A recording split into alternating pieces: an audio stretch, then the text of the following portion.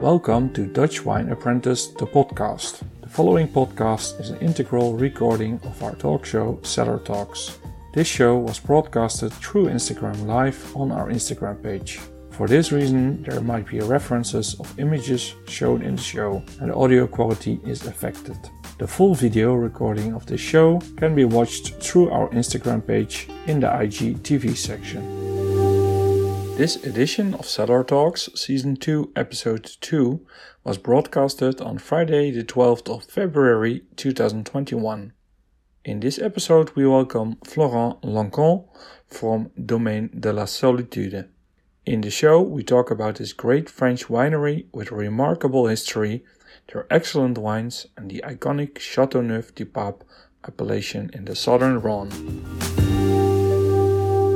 Hello everyone, welcome to another edition of Cellar Talks. It's today episode number 2 of season 2 and we're gonna talk about nice and famous vineyard winery in the south of the Rhône, Châteauneuf-du-Pape, and it's Château de la Solitude.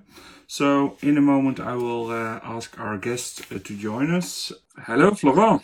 Hi, Niels. How are Hello. you? Yeah, I'm doing well. What about you? Very well. I was wondering where you were because it's 34 and It's I normally was we are thinking very punctual in Holland, but today we're not so punctual. So yes, you should be punctual. I'm from the south of France. I'm always late, but you not.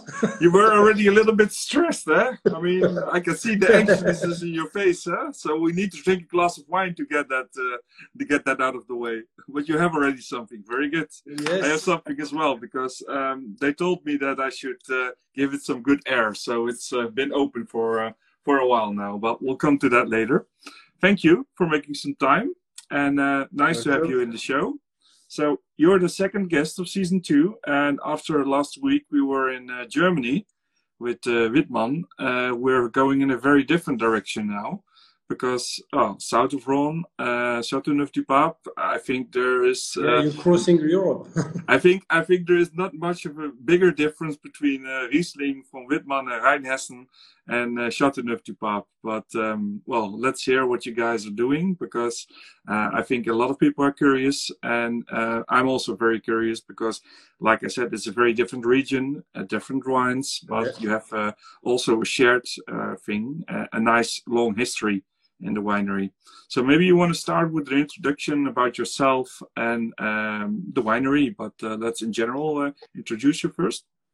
Yes, so I'm Florent Lancon. I'm a member of the family who owns the Domaine de la Solitude.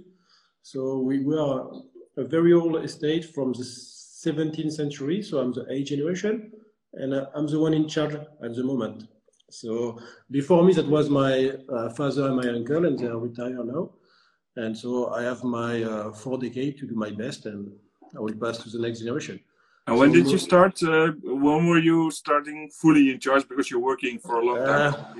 It's a family business, so it doesn't go like one moment. No, it's not. You get the job, but you never really get the job until until the end. Yeah, until the last one goes.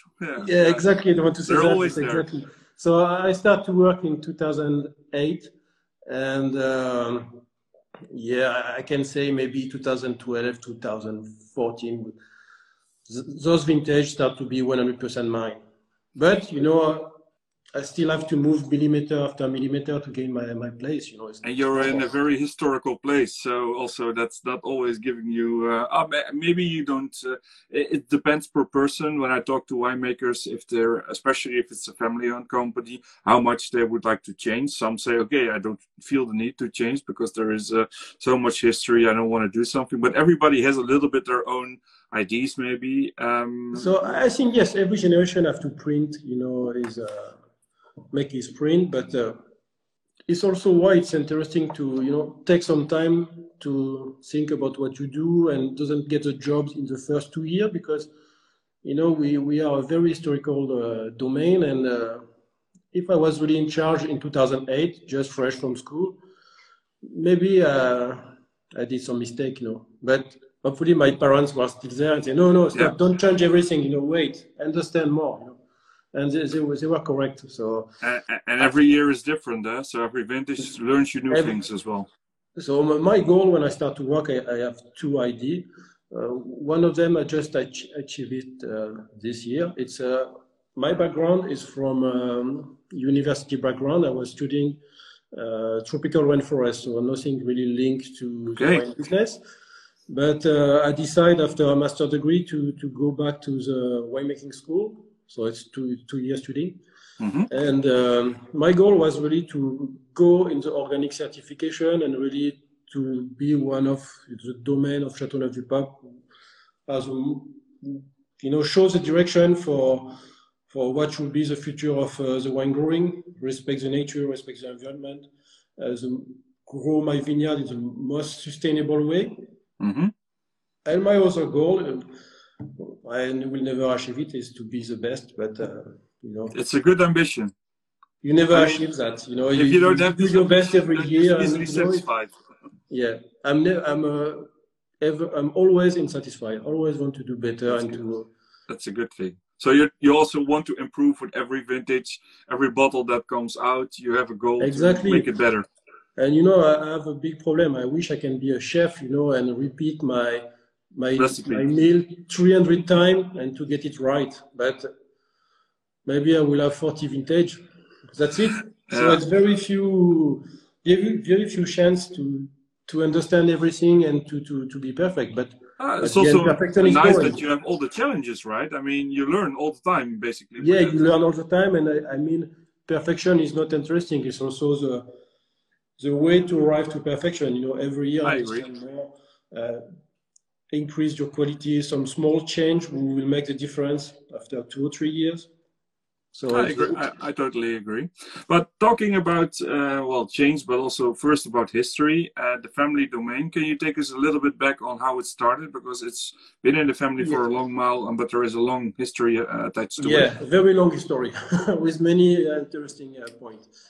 So my family founded the domain in the early 17th century, and we are the only winery still in the same family since that time. So I'm the 8th generation, and before that, my family was living in Italy. So I have a very far Italian background. Mm-hmm. And if you look to every of our label, you find the coat of arms of the family, because the part of family was coming from Italy. It was a very rich and important family in Italy, the Barberini. Yeah. And one member of the family was named Pope, Urban VIII. And actually, because of that, in fact, he was accused of nepotism. So he just bring many members of the family to a very important place in politics and religion. Yeah. And when he died, what the next Pope want to do? Decrease the influence of our family. So two solutions at that time: kill all of us, that's the style. Not nice, or maybe but they do it. Be more kind and send us away. So some member of the family arrived in France as ambassador. And 2 cardinals and one part of the family settled down in the Malocène. It's a beautiful village close to the Mont Ventoux. And they start to create a business of alchemistry. Mm-hmm. So if you go to Malocène, there is still a ghost house called the Barberini house. Okay. And one member of the family fall in love with a woman. I don't know if he was falling or he paid. At that time, they ended up a little bit different than now. But fall in love with a woman in Châteauneuf-du-Pape, and they create La Solitude. And maybe I can just show one label. Yeah, sure. We have a lot of different labels, but this is the family. Yes, this is the most classic, well, not the most classic, but this one was created by my grandfather just after the Second World War. Okay. And so you have in fact, in every label, we take all that, but we put in different color, change the size. So you see the 3 Bs. So that's the coat of the symbol of the family Barberini, the hat of the Pope Urban VIII, and the 2 nephews of the Pope who were cardinals. And I don't know if we can see that, but just there, on my grandfather's side, because La Solitude was a dowry. It was only going through women for many generations. But from my grandfather's side, they were in the army. So that's the symbol of the highest distinction in the French army, called Légion d'honneur. Yeah. And So you're bringing all this together in the labels. There's a lot yes. of So different I parts think of the history in one label. all this, it's you know, it's not we didn't create it coming from what we call heraldic. You know, it's there is some rule, so it's really respect the rule. But my grandfather want to add you know, one part of his family, so he put this medal. Ah, it's nice story. I think it's as well thought through, but it's also very true to the family. So it's not the story that is just created. It's no, really, it's not. It's a good marketing, but it's true marketing. That's the best. Yeah, but that's the best marketing. It needs to be realistic, true, and identical. It has its own identity, and that's what it has. So that's, I think, really a good thing. So and then how did it change into the winery as it is right now? Because that's quite some time after that, I guess. Yeah. So in fact, we get a chance to. La Solitude was the dowry of the woman on my grandmother's side, so that was never divided in different pieces. And so we arrived to my grandfather. He was coming from north of France, so he met my grandmother, and so we are the first three generations was not coming by the woman's side, and. During those many generations, we have so many, you know, or I can say that some generation were very interesting because they were in advance of that time. They create some special thing. Innovative or innovative or more clever than, you know, the average. Maybe. And so we have. I'm very proud of that, and I will talk a little bit later more closely of this point, but we were one of the first winery to use the label, early 1750, around 1750.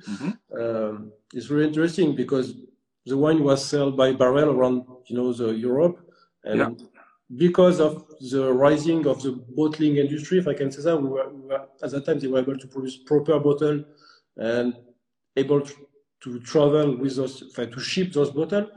And so my ancestor said, yes, I want to create a name. And there was Vin de la Solitude. We are going to try this wine, not the first vintage, but one of the vintage later. Yeah. He gets this idea to put a name on the bottle and say, I'm proud of that. It's a sign of quality. It's a sign of origin. And there was a long time before Châteauneuf-du-Pape was known as Châteauneuf-du-Pape, actually. And that comes back to the wine we're going to taste as well, huh? So that's what you wanted to say. So I'm going to explain all that, I think, when we are going to try the wine, because there's some very interesting point on the winemaking process and the full story of the label. And going back to the winery, the size of the domain doesn't change that much. In fact, I think we lose our last olive tree in just after we get a very bad frost in 1956. So before that, we were growing vineyard and olive tree, but they were mixed planted actually. So combined through amongst each other. Yes, exactly.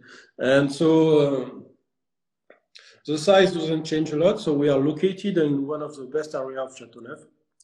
We start on Lacroix. So Lacroix, it's of course very famous place of Châteauneuf-du-Pape because you have some iconic producer like Vieux Télégraphe who produce a cuvée Lacroix. So La Solitude starts on Lacroix and go down in his own monopole. It's called La Solitude. It's a 12.5 hectare of Lieu-dit La Solitude, and go up on a very similar plateau of Lacroix. It's called Le Boucou. So Solitude means alone. I'm showing the audience here something because most people will know what the Rhône is and what South-Rhône is and Châteauneuf-du-Pape, but now you're talking about the village Châteauneuf-du-Pape and the vineyards around this. So this is the map that I took from your website. Exactly. So basically, the Châteauneuf-du-Pape area is on the side of the Rhône River, and it's 4 different villages. And Domaine de la Solitude is located inside the Châteauneuf-du-Pape village, so the heart of Châteauneuf-du-Pape. Yeah. And do you want me to talk a little bit about the Rhône Valley, or? Yeah, well, just for an overview, so just that the people get an idea what the difference between the north and the south is as well. Yeah, it's a big area. We start nearly in Lyon and we nearly go down to the sea, both sides of the river Rhône, and you have a northern part and the southern part. The northern part is famous for Syrah and Viognier, You have Côte-Rôtie, Condrieu, Saint-Joseph, some great appellation. And the southern part is, of course, you have Châteauneuf-du-Pape, and you have also Gigondas, Vaqueras, other appellation, and it's more a Grenache dominant area with a blend of many different varieties. If you go to the northern part, you will be single variety, mostly Syrah for the red with a little bit of Viognier. And if you go south, it's a big blend. So in it's the blending country, basically. Yeah, it's a difficult country to understand with many varieties. So we use 13 different varieties in Châteauneuf. So to give you an overview, it's Châteauneuf is 3,300 hectares, spread in 3 different type of soil. So you have the Galets Roulés, one of the best examples is Lacroix, sandy soil, and what we call limestone. So I have, wait, this is with the sheep. I didn't want to show you that, but I have this one. Yes, exactly. But I can show you a rock. Yeah, you have the rocks. Oh, even better. Yeah. This is what the Châteauneuf-du-Pape area is also famous for. Yeah, exactly. That's when people think about Châteauneuf-du-Pape, the first point it's those rocks, because when you walk on those vineyards, it's crazy. It's incredible the quantity of rocks. But Châteauneuf-du-Pape is not only that. It's the 2 biggest areas are rocks and sandy soil. If you think, for example, about Rayas, it's 100% sandy soils. 300 producers roughly, and 13 variety. So if you mix all that, Châteauneuf-du-Pape is a little bit Burgundy. So you have different exposure, different winemaking, different type of soil, different variety. It's very complex. So when you start to be interested by Châteauneuf, you never stop. You always find something different. That's a nice thing. And also, what is the reason that there are so many different varieties being grown there and used in the blendings? Is it the same as, for example, in Bordeaux? It's got to do with the influence of the climate, the weather always, because they could not depend on 1 or 2 single varieties. But it's not the same, the reason why it ended up there, or? Yeah, I think we have this tradition since ever of field blending. So I think in some areas they lose this tradition of field blending, so mixing different varieties in the same field. So generation after generation, they select and they encourage one specific variety. But if you look deeper in each wine area in France or Italy or most old world, you will find a lot of different varieties, but they are not known anymore. They are not grown anymore. And in Châteauneuf, because of this tradition of field blending, I think we keep that. And in fact, if we look to the red, the most important is of course the Grenache. After you have Syrah, Mourvèdre, Cinsault. So you have 4 varieties sprayed a little bit everywhere. And for the white, you have white Grenache, Clairette, Roussanne, and Bourboulin. So we have already 8 varieties used by most of the producers. And after you have some variety like Counoise, Picardin, Terre Noire. I think and there is no really record about that, but when the phylloxera destroys the vineyard around 1880, all France have to replant quickly because all the vineyards were dying, and we need to make money, so we need to survive. New plants. New plants. So before the phylloxera, I think the balance between all the variety was different, and maybe Grenache was less important. And the other small variety, but we are encouraged. But when we have to replant everything, Grenache is very easy to graft, and it's growing fast and producing quickly. So it's a matter of getting back on your feet quickly. Getting back on your feet, exactly. And we were lucky because it's a very interesting variety, the Grenache, because it's a grape who give a sense of a place. It's really a grape in the south of France who tell you where it's grown and the way you manage a vineyard. Which grapes are we seeing here on the picture? This is not the Grenache, it's the Syrah? No, it's a Grenache. 100% Grenache. And you can see at the back it's bush vine, so it's Grenache. That's what tells the vines are typical also for the grapes. We keep, in fact, at La Solitude, we are proud, and many producers keep that, and I'm happy with that. We are proud of the way we grow and manage our vineyard. It's really important. Because you have, the modern way of managing a vineyard is to use a wire, trolleys, and identity of plantation. But if you want to do a proper, if you want to grow in a good way, in a good manner, a vine of Grenache, first you need time and you need to use Goblet. Goblet is the first and the unique way to get old vine in Châteauneuf. If you don't use Goblet with Grenache, we will never be able to have 100-year-old vine. After 50 years, the vineyard died. And to produce some very exclusive and very concentrate and special wine, you need to have old vineyard. Yeah, you can see one of the vines from close by, all right? Yes, we are looking at a vine of Mourvèdre. You see the berries. The cluster are very close together. There is no space between the berries.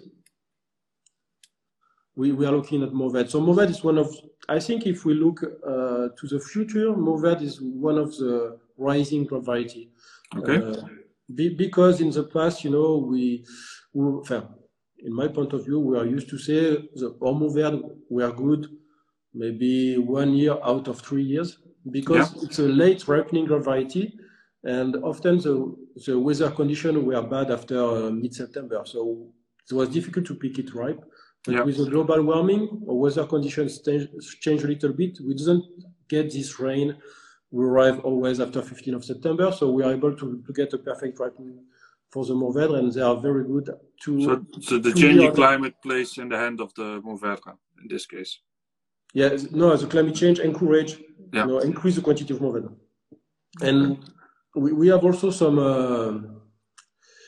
grape variety who are very interesting, and they were not used for years. Not a vineyard of Counoise or Terre Noire were planted in the last 20 or 30 years, but now we start to plant them again because they are grape variety who are able to be ripe in very dry and hot condition and produce, you know, a ripe berry at 12.5, 13% of alcohol. When we are looking at the Grenache, you know, the Grenache is ripe most of the time around 16. So it's a good way to balance this ripening. Where do you get the plants? Because you said you're also replanting there those more uncommon varieties. So I get from my background, you know, in tropical rainforest. In fact, I'm specialized in orchid. So I'm very interested about everything when we look at the plant. So all my vineyard is planted with Massal selection. I don't know, do you know what is Massal selection? No. So we select some amount around the vineyard. We select our best old vine, and also we share some graft with other producer. Yeah. And I send them to the nursery, and so they produce some baby vines, some plant for me. Yeah. And to find those old grape variety. In fact, because we still have some very old vine field blended, so with different grape variety inside the same field, I still have all those grape variety like Terre Noire, Counoise, Picardin. I just need to walk the vineyard and to choose a plant, send them to the nursery, and to get more of them. So there are some left that you could use to reproduce. Yes, and there is a nursery specialized, you know, in this very specific process. It's called Lilian Berillon, and the cost of one plant from him is 3 times higher than a normal one, but he helps us to create and to select, you know, those old variety and to bring them back. Yeah, you know, I mean, it's the only way to, and still you're staying true to the origin because you're using your own grapes, your own vines for that as well. Because in the world, we always use this word terroir. Everyone says terroir. So in the terroir, of course, there is a way of growing, there is the soil, the exposure, the age of the vineyard, but there is also something very important, and nobody talks a lot about that, is back in the day, the grafting was made, you know, by the family. We never go to the nursery. So in fact, my old vine as the selection of my grandfather, we get from selection from maybe his father, from his father. So yeah, it's a family legacy, basically. Yeah, all the history of the winery is inside the old vine. All the work of my ancestor.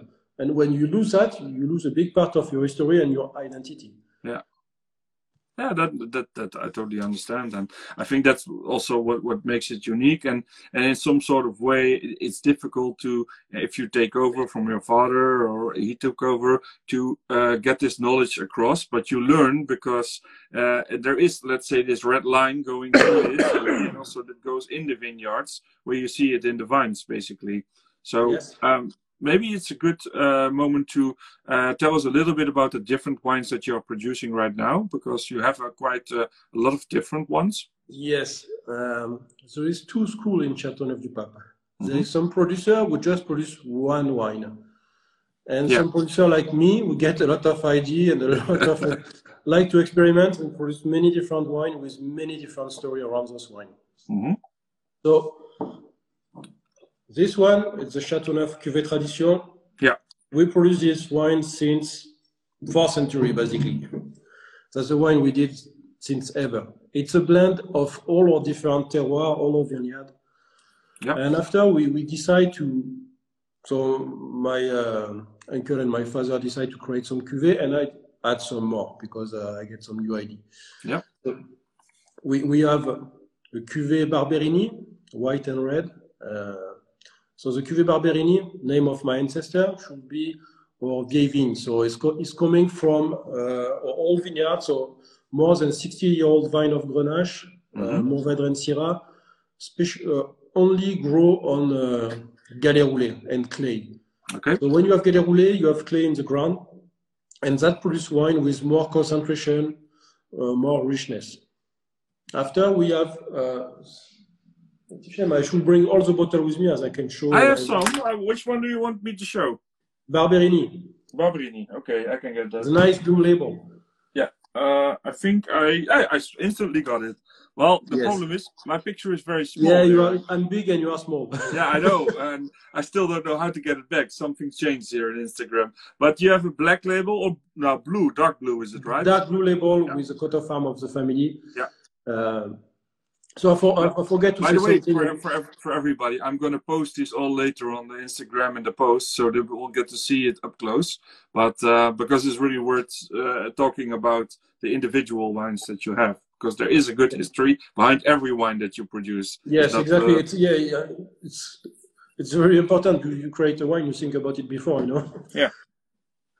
So we have the Cuvée Barberini, white and red. I forget to say something important for the one who don't really know well the south of France. Châteauneuf-du-Pape, it's a wine area famous for red.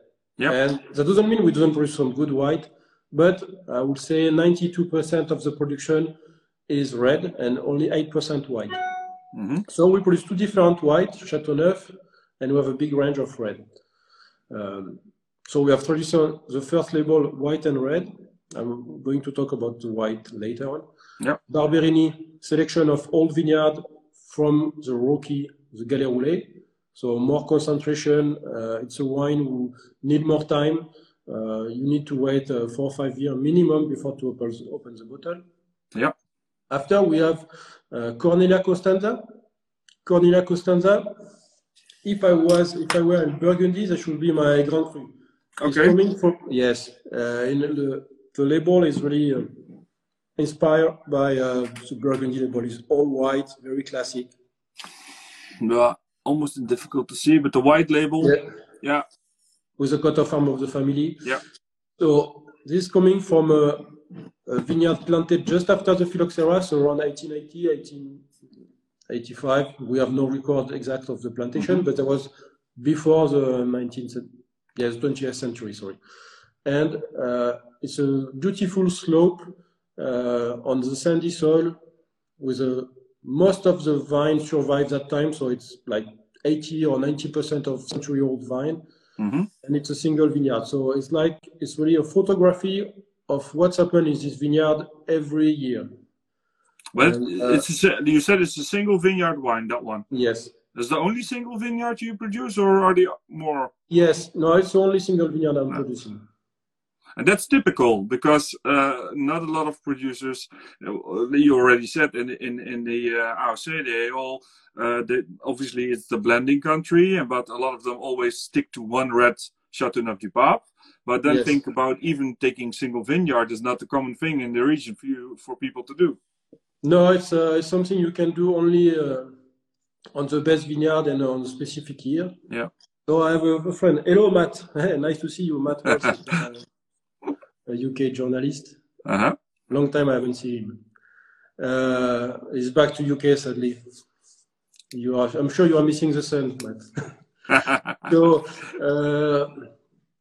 Cornelia Constanza, it's me who decided to create this wine in 2005 because I always had a special relation with this vineyard. There was a place where, when I was a children, I was always going. I was always there to play, and it was my jungle, because the vines were bigger than me, a very nice canopy, those beautiful old ladies, and to me that was a magic place. And when I started to work, I said to my father and uncle, we should do something with this vineyard. That's the best vineyard we have. It deserves to be poor alone. It needs to stand out from the rest.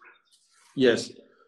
So it's a big vineyard. So it's a 5-hectare vineyard. So we just select the best part of this vineyard and we use to do the Cornelia Constanza. And every year, or depending on the. I will say, if I look in the last decade, there will be like 7 vintage out of 10. Because I never forget my, this need to be good every year, Yeah. So sometimes I need to bring all the best vineyard into the it's about what the vintage brings you. And sometimes you can do this and sometimes you can't, because you cannot abandon the one that you just showed us, because this is exactly. The volume is as well. Even if we compare in terms of production, the Cornelia Constanza is only 3,000 bottles. Compared to my classic cuvée, who is 60,000 bottles, so it's a very different scale of production. And everybody who gets used to that one wants it. If they want it next year, they want to find it. It's not possible to say, okay, I'm just going to do at the half less, because then you instantly have a problem if you do that. No, I think people understand, and it's really higher in terms of price. So the wine is, is allocated by year, and it's no, but I mean the other one. If you take let's say the first one you just showed us, if you would limit the production of that to half of it, you would a lot of people would probably look for it and don't find it. Yes, because it's more well known. You know what? It's like there was not me, but in 2002 there was a horrible year in Châteauneuf. We get a flood. We get like 1 year of rain in 2 hours. So just before to start the harvest, so the vineyard was basically destroyed. Yeah. And I remember the car of Robert Parker, the famous journalist, was moved from the car park to directly the Rhone River. It was a little bit scary, This bad? How bad? That's how bad it was. That was very bad, and we didn't produce any bottle under our name. Yeah. Because the quality was not there, and you take generation to build a reputation, and you take decades, and sometimes if you feel it's not good enough, we work with the nature. You have to make the decision to okay, you're bleeding because it's not bringing you any money that year, but it's better to do that than suffer from it from the years after. And hopefully that doesn't happen every year. It's something very exceptional, but it's part of the job, Yeah, and then we go from Constanza. We go to Constanza to the wine we are going to the one we're going to taste today. Yes, Vin de la Solitude. So. Now, we already talked a little bit about it. You wanted to mention, but this is a bottle you also made, if I read it and believe correctly, in honor to one of your family members. Yes, let me take something. Yeah. I like to show. So you see that? The labels, yeah. Yes, that's the original printing piece of paper we were using in the 18th century to make this wine. So that's the same label as you're using now. Yes. So I decided, always facing in the office, we always have this label in the, on the wall. On the wall. Yeah. It's part of our legacy, Uh-huh. And I was looking at that and I say, hey, we should do something with this label. I really like the design of the label and I like the history behind. Yeah. But so what I decided is let's look at all the wine was made at that time, what they were used to do the blend, the way they manage the harvest, and everything. And so I did my own research, and we find out, there is some very simple understanding, like no distemper, easy. There was no electricity. No distemper. No inox, no stainless steel, sorry. The use of a tank was difficult because they were in wood or dig in the ground, in the rocks, with some glass part stick on it. It's difficult to explain, but it was so not too many tanks. No working force coming from outside. So the harvests were managed by the local team. So a very slow way to picking the grape, very long harvest. So you're adding, and this is sort of the story, but you're adding different grapes in different periods. So in fact, we pick all the variety when they are ripe, and we add all those variety in the same tank, so week after week, and all cluster. Of course, we don't use any yeast, or it's very natural fermentation.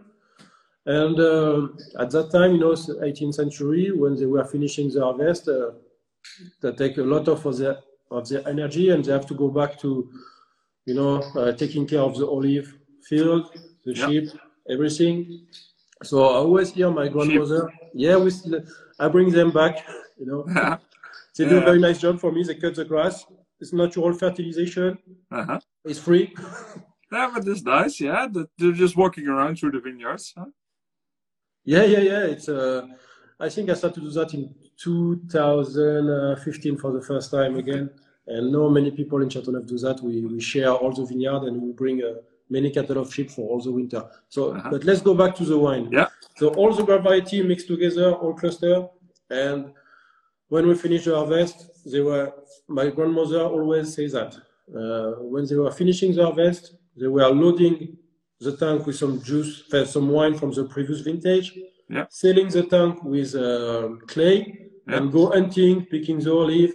And just before Christmas, they dig out the tank, and I'm sure at that time maybe 30% of the wine were vinegar, but some of those wine were magical, I promise you. So I decided to do this winemaking process. So all the grape in all cluster together, a very long maceration, because the maceration on this wine, it's this vintage we did 90 days. We dig out the tank just the last week before Christmas. And so every week I'm testing the wine, because I want sure it doesn't produce any vinegar. But we load the tank with some wine of the previous vintage. We seal the tank, and it's a very soft extraction, but very long.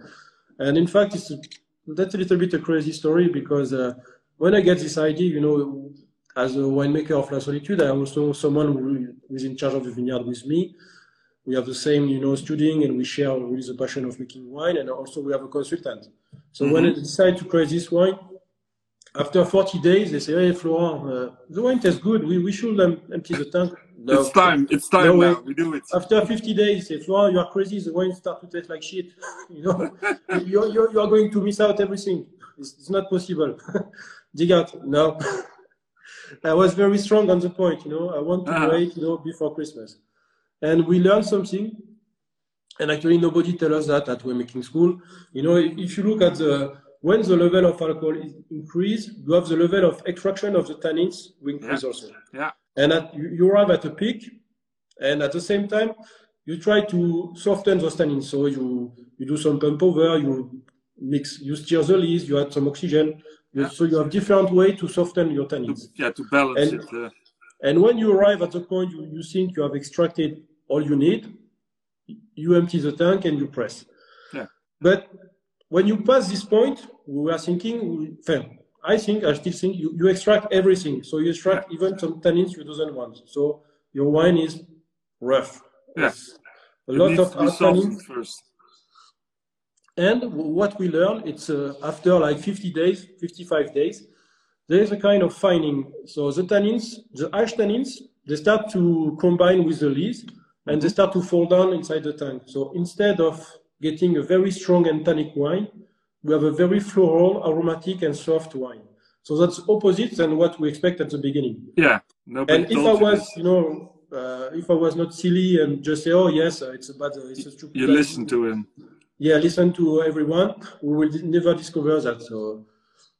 And it's funny because this is the second vintage that you produce for this wine. No, it's the first. No, it's. I don't know which vintage do you I have. have 18, I think, but 17 is Yes, the first. yeah. So 16, 17, 18. That's the third vintage. This is 18. So you have 3 vintages of this now. Yes, and we are very. I'm very happy with what I found, and I keep this process. We're going to taste it in a minute, but you only produce for this one 1,600 bottles.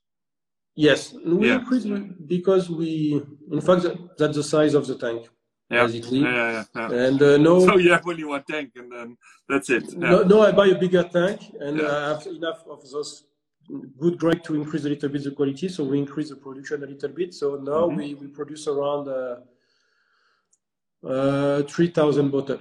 Okay. That will be the maximum. And in fact, since 2015, I'm working to create a white. But I never achieve it. This is your other ultimate goal. Yeah, no, one of them. And I think this year we finally find a way to create something very interesting. But we should taste now because somebody's saying curious to taste. But we are the lucky ones. You drink it more often. But for me, it's the first time, and I tried to stay away from it because it was standing here for some time. But I smelled at it a couple of times. I couldn't take my nose off of it. It's like it's something. It's I think if you don't know if it's coming from Châteauneuf, you'll never guess it. In fact, this wine it's a classic before the classic. In fact. Yeah. So even before there was Châteauneuf-du-Pape. Yeah, actually, Châteauneuf was named Châteauneuf-Calcernier. So at the time. So this is the 1.0 in the Châteauneuf-du-Pape. What after is 2.0 basically. Very different. It's not comparable basically. Yes, and also the Grenache is not dominant. That's an interesting story, yeah, because now Grenache is the dominant grape, and it was not. It's Counoise. I decided, in fact, to go on some grape variety who are not used a lot, and some of the Counoise for sure. Before the Phylloxera was a lot more in quantity in every blend in Châteauneuf than now. So that's why I decided to use. Can you show the bottle? Can you show the bottle one more time? Because I'm still very small, I know. For the people if you look at the bottle, it's a strange bottle, but actually that's the bottle with that exactly the design of the bottle closer to the bottle we were using at that time. And the wax, obviously. Yeah, wax. Yeah, hard wax. Sorry for the sound. I use hard wax, difficult to break, but there were no soft wax in the 17th century. No, so you have to stay true to the story. But yeah, that was, and you know what I'm planning? I'm planning to. I don't know if you know about that, but now there is some delivery by boat, but the boat doesn't use oil anymore. They use the wind, like in the past. So this wine will be delivered outside France. With a sailing of course, ship. If I can in this country, by a wind boat, it should be with fun. A sailing ship only. Yeah. Oh, that's a good story. I love it. But now tell us what we're going to taste, because people are obviously very curious and. Like you said, it's not traditional for Châteauneuf-du-Pape. This. No, so to me, I think we go a little bit in Burgundy. We smell a lot of. It's very floral. A lot of small blackberries on the nose. It's not too ripe. It's not overripe. It's not jammy like sometimes you can find in Châteauneuf-du-Pape. You have a little bit of oak taste also because this wine is aged for 18 months in an old barrel. The tannins are very soft, elegant, a little bit with a little bit of grip at the end. Yeah. So to me, we are really on the fresh expression of a Châteauneuf-du-Pape. So you were saying earlier before, it's comparable, and I saw it in the review. I think one of the two is comparable with a Grand Cru, basically. Yeah, you know what? It's Jeb Donug who says that on the 2018 vintage. And to my friend, when I make some joke, I say it's my Grand Cru of Burgundy all the time. But I'm very, sometime in your life, some people say something about you or your wine, and you say, that's exactly what I mean and what I want to hear. So that was was very kind for him to say that. And but it sticks to you. This is something that lasts and people recognize it. yes, so the style is very unique. But what do you think? I don't see your face, but well, I can tell you that I'm very happy. okay. Unluckily, this image is very small. It's a problem I have with Instagram since the last show, so still not sure how to get it back. But as I was reading the story, and this is actually a bad thing, so you should never read the story first. You should just go for the wine, smell it, and then drink it, and then afterwards you can read Look the at story. the story. So Yeah. but when you read the story, you have already falling in love a little bit with the wine. So. And that's what I wanted to say. And this weekend is Valentine's Day. So what I wanted to say for everybody who does not have a present yet, this would be, I think, maybe not to say anything bad about your other wines, but this would be one of the best Valentine gifts that they can buy from you, I think. Oh yeah, I agree, but because also the floralness, etc., is really, I mean, like I said, if you smell it, it's already, the nose is already on itself is getting yes. you, really intoxicated in a good way, not in a bad way, but it's addictive. But people have to be look for it very well, because you don't make a lot of bottles, as you said. You only Yes, have one tank. I don't remember how many bottles were shipped to Netherlands, but something like 90 bottles. I don't think that many. No. I talked to the importer, and they said to me, maybe 60. Yeah, it's actually it's my assistant who takes the allocation, so I always say yes, but he always say no. So at the end, I don't know. In the end, everybody is unsatisfied. Everybody wants a little bit more, but yeah, that's how but it it's a goes, good problem. It's difficult at the time because I don't, as a producer, you don't like to say no, but it's a good sign of quality. So I agree. But it's nice that you took all these things from the history, from the family, but also from winemaking, you brought it back alive, basically, in this wine. So you're really bringing something back into the current day at the moment, which was gone. It's a piece of history, in fact, this wine. It's really and that's good, because you can keep on producing your standard, quote unquote standard, because it's not saying anything bad, but like all the other producers are doing, or most of them, and stick to that. But this experimenting also gives you a uniqueness and identity next to that as well. Yeah, I think many people talk about this wine as our flagship. People always remember of this wine. So. But it's, I agree. I would say on one end, on the other end, it's a wine on its own. It's not, to be honest, I cannot, if I look at the rest of the lineup, I cannot compare. You don't need to want to compare it. And so let's move to the 90 bottles. Hey, Ralph, there is Ralph. 90 bottles. He checked, Ralph. He just says there is.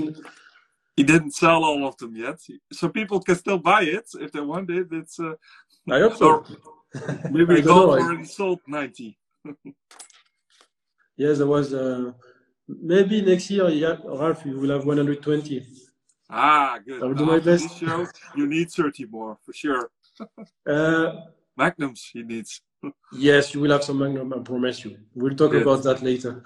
We will. Yeah, you make Magnums, a couple of Magnums for this one. Yes. In fact, it's something, because this one is only sell on allocation. I ask all my clients. I say, hey, listen, you can have 120 bottle. Let me know how many Magnum and bottle you want. Spray. Yep. The total need to be 120. So if you want 10 Magnum, you take 100 bottle. Yeah. And it's a nice way. I do one bottling. It's a nice way to please everyone. Yeah. I think it's a good way. I mean, I think, like you said, and we had a couple of weeks ago, Billandraat, also talking with them in the same way, that it's difficult if you're becoming popular or you have a popular wine, and they have the same thing with the Billandraat Lurton. They never make enough, and people always ask them, why don't you make more? But it's sticking true to your identity. In this case, exactly. You cannot. It's So allocation, I mean, it's not always nice, but it's what it is. And the people that really are a fan or really want to experience will find it at some point. I mean, exactly. In the market there. Okay, good, great wine. So I have let's go and see if we have some questions. I already have one. Would you like to make wine in the north of France as well, as your grandparents are from there? Oh, actually, my grandparents... My grandfather was from close to Alsace, but he was not producing wine. He was taking care of a cattle of cow, so they were farmer. Yeah. And actually, I'm quite. I like to always bring some new idea, realize some new thing, but I'm not really into increasing the size of my vineyard because I can find opportunity to make wine in the north or maybe in the US or who knows in China. But what really pleased me is to, I'm at a size where I can be in the vineyard in the morning, go back to the office. I can have the full spectrum of the job, selling the wine, do some office, even if I don't really know that. But when I talk to nice people like Ralph, it's good. But and also managing the vineyard. If you start to be too big, I will be always in my office and I will lose my food. And you will miss these ones as well. Yeah, it's just there, sleeping on the side. Yeah, I know how to make people smile. I just take pictures of their dogs and I will show them because these are the family dogs, right? Yeah, they are more famous than me. If you look on Google and you say Domaine de la Solitude, there is more picture of the dogs than me. And the sheep as well, but the dogs are more famous. Yeah. So, question: would you like to make a white wine? Well, you have one, but would you like to produce another one? You talked about this one that you want to make a white one out of, maybe, or comparable white one. Yeah. So I didn't talk about the wine. It's a white wine. It's always a blend in Châteauneuf. So à la Solitude, we use Clairette, Roussanne, Bourboulenc, Picpoul, and white Grenache. Mm-hmm. And each grape, have some specificity. And for example, the Clairette brings the acidity, the freshness. Mm-hmm. The Roussanne brings the aromatic, the mouthful feeling. And you create a balance by blending different variety. It's very difficult. There's very few single variety or single vineyard of white in Châteauneuf. Yeah. And but because even the Viognier in the north, they are planted amongst the Syrah. So they are not specific vineyards. Yeah, in fact, no. If you go to Côte-Rôtie, you have a small part of Viognier in the Syrah. I think they are allowed to something like 15% maximum. But you can go to Condrieu and you find some 100% Viognier. Yeah. Condrieu, it's and you go to Coteaux de Vernon and you find the origin of the Viognier. Yeah. The only vineyard left of Viognier was there. So in the rest of the Rhône, it's you hardly find any single vineyards white, any grape varieties. Or you have one, Clairette de Die. But after, yes, it's most of, and I think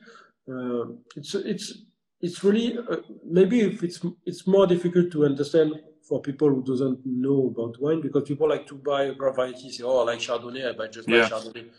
So it's make everything a little bit more difficult. Yeah. But for the global warming, it's really a chance to be able to use different variety because we always, we have, for example, for the white, we have the Bourboulenc.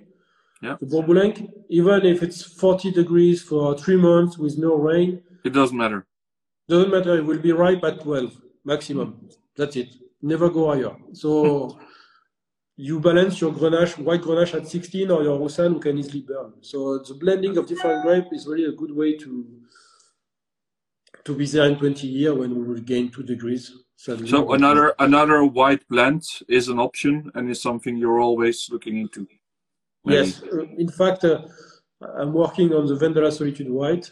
There will be a blend of trigger variety, but it's not. It will be the final decision for this one will be made in June. So you never ask. I learned one time. You never ask an artist when it's finished.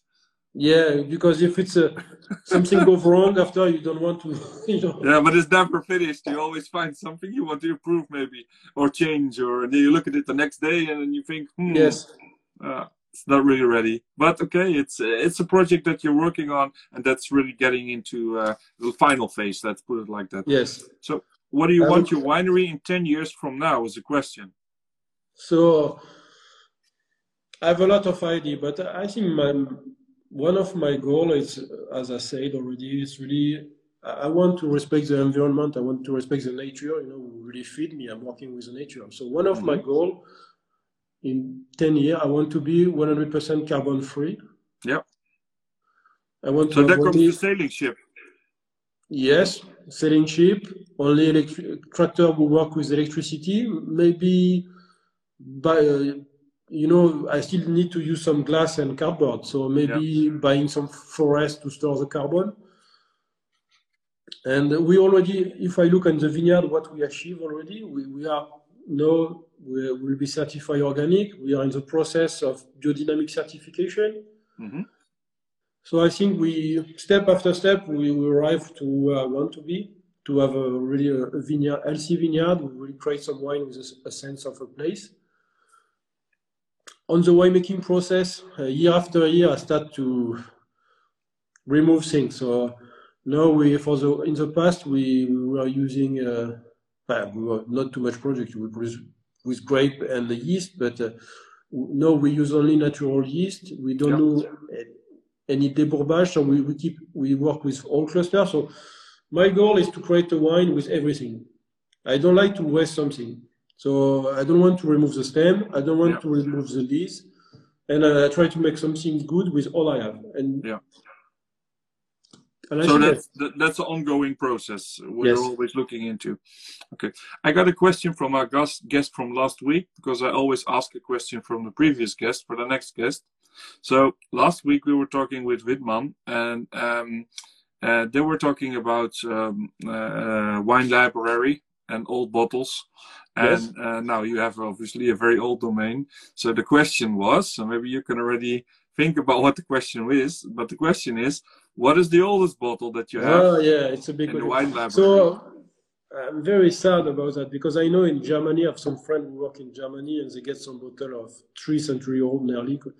At La Solitude, our oldest bottle are from the 50s. Okay. And if in the world there is still some bottle older than that, I just buy them. Yeah, it doesn't matter what the price is, you will get it back. So again? I said it doesn't matter what they want for it in price, you will get it back. You want it to be in the... Yeah, because in fact, you know, I think it's really depending the family. In my family, before my grandfather, there were no tradition of storing the wine. No, they just sell it because they need the money. And they were used to get always some old wine, but they were drinking it. In fact, after 20 years, the old wine were drunk. So it was it's really, I think it's really in the 80s we really understand we need to build a library stock. We need to have some record of what we did. And so you started doing that as well in the 80s then? Yes, and now I really store, 300 bottles of each vintage. Even it's good or bad, I store them. I don't want to sell them. I think it's a good thing. It's a good thing. Next week, we are going to go to the Pfalz in Germany, actually to Von Winning winery. I don't know if you know them, but they're in Deidesheim. And Deidesheim is in Forst. And Forst is nicknamed the, you're going to laugh at me, the Pudding Montrachet from Germany. Maybe you heard of it, but that's because the soil is very comparable. But they produce a lot of different wines. So they're obviously main producer for Riesling, but they also make a Pinot Noir. They have a Chardonnay. They have quite an extensive selection. What would be a question, and you can think about it a couple of minutes. You don't have to tell me now, so it gives you some time. A question you want to ask them, because we're in a very different region. I already have my question. Oh, tell me.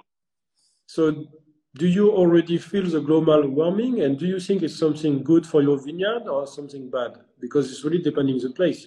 Yeah, maybe for you, 2 or 3 degrees higher will help you to produce more structured wine, more ripe. I'm sure they have a nice answer to that, because I know that they're always working on that. And like you said, in some countries and regions, it's affecting more. And also that's why in France, they just recently announced that in Bordeaux, they allowed the new grape varieties. Yeah, grape variety. For instance. So it says enough when you're very traditional that you allow to, to change the grape variety. Yeah. But it's a good question, so we're gonna ask them and see what they come up with. So Let's see if there's any other questions from the audience, because I think I answered the ones that are there right now. So if anybody else is watching and still has some questions, please go ahead and do ask them. Next to that, I think what is important also maybe for the people to know, where is your wine available? So there are people from multiple countries watching here, Holland obviously, but there's also other countries. Which other countries you're exporting to mainly? So I'm very into selling a bottle of my wine everywhere, in every country of the world. So you can find my wine in all the European country. Mm-hmm. Like, yeah, all of them. You can find my wine in Northern America, even in Southern America, like Brazil or Brazil. Yes, mostly Brazil. You can find my wine in Asia, like all the countries of Asia, China. This week to Bangkok, so Thailand. I ship also some wine in Australia, New Zealand, South Korea, Japan. Do you see a change? Do you see a change in the countries where there is increasing demand for your wines?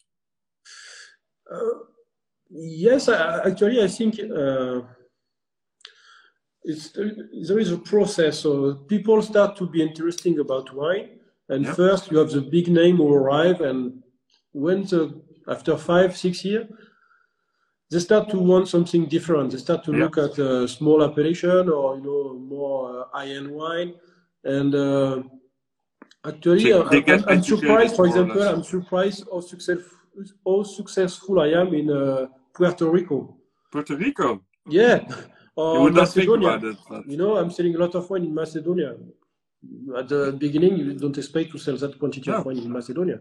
Or Taiwan is they really love the Chateau du Pape at the moment. So in a couple of years, and I know for 5 years, 6 years, the demand will increase, and after there will be more stable, and you will have another country will rise. Yeah. Actually, Russia is very good also. So this is what you see in these countries you mentioned, is that after a couple of years, let's say 5 years, there is the period where, you get let's say... There's a rising and we arrive at a plateau, and we stay like that for a long time, but... It's very interesting because you're naming very exotic countries, obviously. Yes, but there is also, to me, they always surprise me to sell quite a lot of wine in Italy or Spain also, who also make wine and some fantastic wine. Is there a wine you're jealous of, a wine you would love to have made? So which piece of art in the wine world would you like to call your own? I mean, I'm not... It doesn't need to be. Maybe you want to make your own wine. I'm not jealous because I'm lucky enough to don't have to be jealous. You have a lot of a long history. But sometimes, and that doesn't happen often. But the last time was a long time ago, and I was with an Australian wine. I don't know if you know this producer called Clarendon Hills. No. In Australia? In Australia, yes. Yeah. And I remember I was drinking this. He's producing some Grenache, some very good Grenache. And I was drinking this wine, and I was with some friend, and I was saying, I need to go back to work. I'm missing something. This guy produced such a good Grenache at the other side of the world. It really kicked me. Don't stay where you are. Grenache, my friend. So you know what you're talking about, and then you're tasting something from Australia. And it surprises you this much. Yes. Yeah, it. Clarendon, nice and well. There you go. Very good. And there is some very nice, if you know wine from this place of the world. Bas Philippe produce some amazing Pinot. If I was a producer in the new world, I want to be a Bas Philippe. So you also like to go and travel these places and see those vineyards? Or is this something you do frequently or try to do frequently? I mean, it's the wine world is a small world, and most of the wine producers are nice guys. So it's always nice when you travel and meet some other. And this is the good thing. If you're in the different parts of the world, you can help them. For example, with the harvest, when it's your time. I did that when I was younger. I did that actually. I went to work in New Zealand and Australia.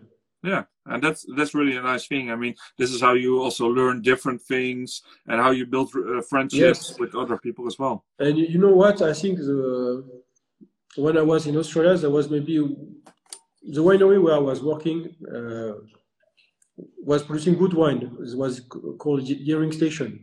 Mm-hmm. And the winemaker, Tom Carson, every day was bringing some bottle from everywhere, from Australia, from New Zealand, from all around the world. And I realized something when I was there. It was, they were always talking, the winemaker and the people working the winery, they were always talking about the history of the winery. And all this wine was different because of history, the place where it was grown. And I realized, over there, it's such something important to keep your history, keep your tradition. Yeah. Don't try to follow, the style of the trend, be different. You need to stick to what you are when you have a nice history, like a producer in Châteauneuf-du-Pape. I think it's a really nice way to close up this session, because it brings us back to, at some point, people take things for granted because it's always been there. And France is a country that is known for wines for centuries and is the epicenter of wine. But if you live in the middle of it, you forget sometimes. You forget why it's like that. Yeah. And if you go to Australia, where it's different, and they don't have this history, or New Zealand or the US even, then you cherish it. And also when I talk to people enjoying wine, drinking wine, studying wine from the US, you feel privileged. This is the feeling I have, that I can buy basically all these wines. You understand, you don't have to go, to be modern and to do the same as everyone do in the world. Just your history is really important, and it's part of your wine.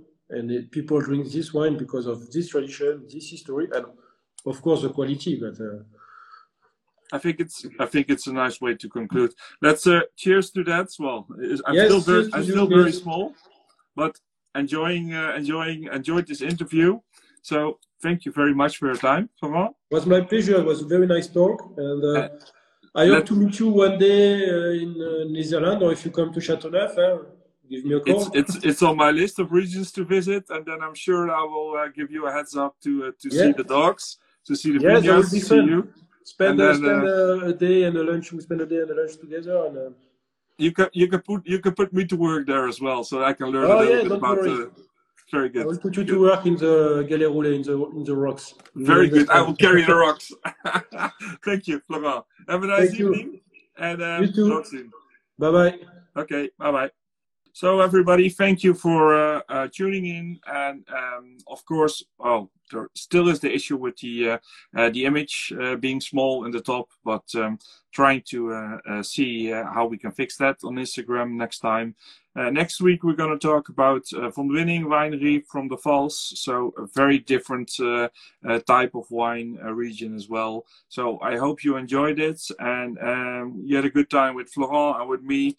We talked about a very special wine today, and I can only encourage everybody to try to taste a bottle of Domaine de la Solitude, and if you can, even try to get this one.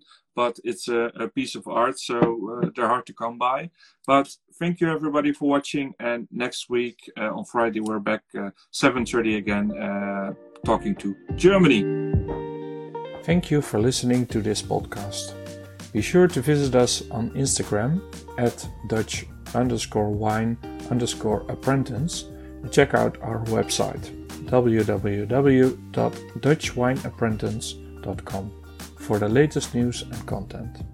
You can also subscribe to our newsletter through the contact section of our website.